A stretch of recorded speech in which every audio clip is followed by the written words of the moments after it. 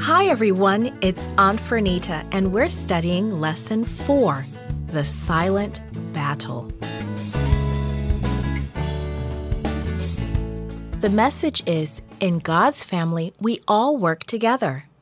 Our memory verse this week is from Psalm 133, verse 1. How good and pleasant it is when brothers live together in unity. Did you ever feel so excited you couldn't sleep? Or have you ever woken up extra early on an extra special day? That's how it may have been the day that the army of Israel marched for the first time around Jericho. Long before daybreak, the Israelite soldiers and priests arose.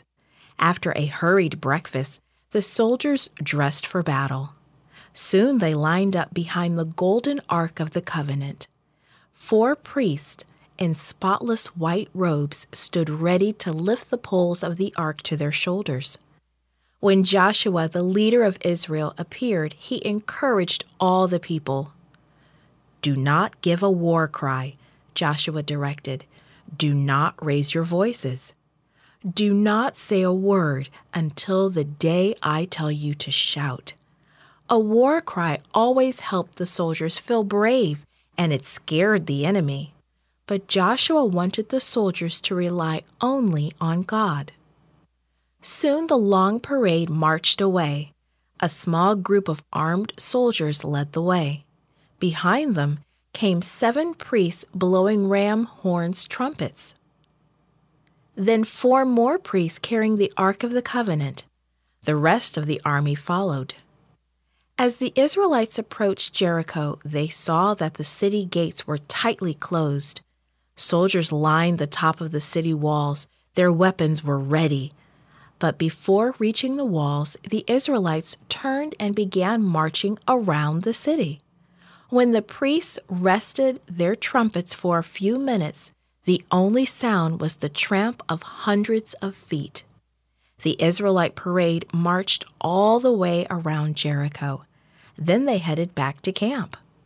The soldiers on the walls lowered their weapons, completely puzzled. What was going on? The next day, the same parade left the Israelite camp and marched toward Jericho. First, soldiers. Then 7 priests playing trumpets. Next, priests carrying the ark.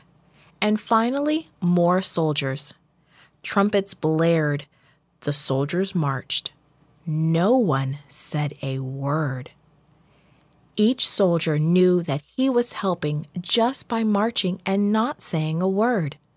Again the parade circled the city. Again they marched back to camp, leaving the people in Jericho bewildered. What kind of war was this?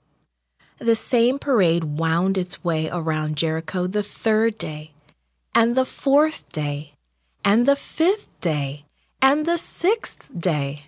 The people locked in the city could hardly stand it. At sunrise on the 7th day, the long parade of soldiers and priests formed once more. They left the Israelite camp and moved toward Jericho. The walls of the great city again lined with soldiers. The parade circled the city once more. But it did not return to camp as it had before.